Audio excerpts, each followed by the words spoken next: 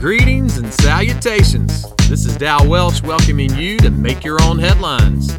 Sponsored by the Ankrum Charcoal Company and the letter U. So, do you speak more than one language? Like, do you speak English and maybe French or Spanish or Italian or Norwegian or baseball?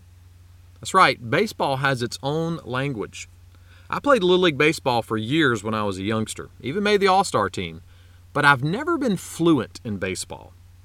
A few years ago, my oldest son and now my youngest son started playing on the high school team, so like a regular Balky Bartakamus, I've been picking up the language. One of my recent vocab pickups from our coach goes like this: let's get a crooked number. Now, a crooked number would be anything other than a 0 or a 1. So you definitely don't want a 0 on the scoreboard for your team, and you want more than a 1. Statistics show that the winning team usually has a crooked number in at least one inning. So, baseball seems to be the only time it's okay to be crooked. The Apostle Paul was writing to some folks in the ancient area known as Philippi.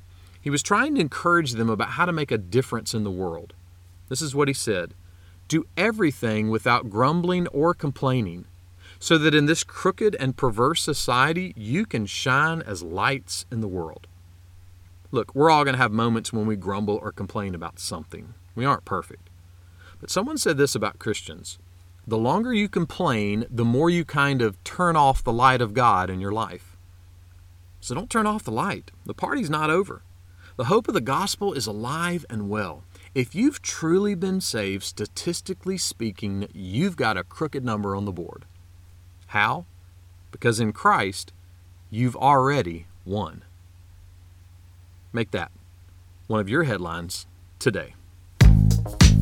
Make Your Own Headlines is a little smidge of encouragement from Holland Avenue Baptist Church, desiring to help you make the gospel your biggest headline of the day. For more ways to listen and for more positive resources, check out hollandavenue.com.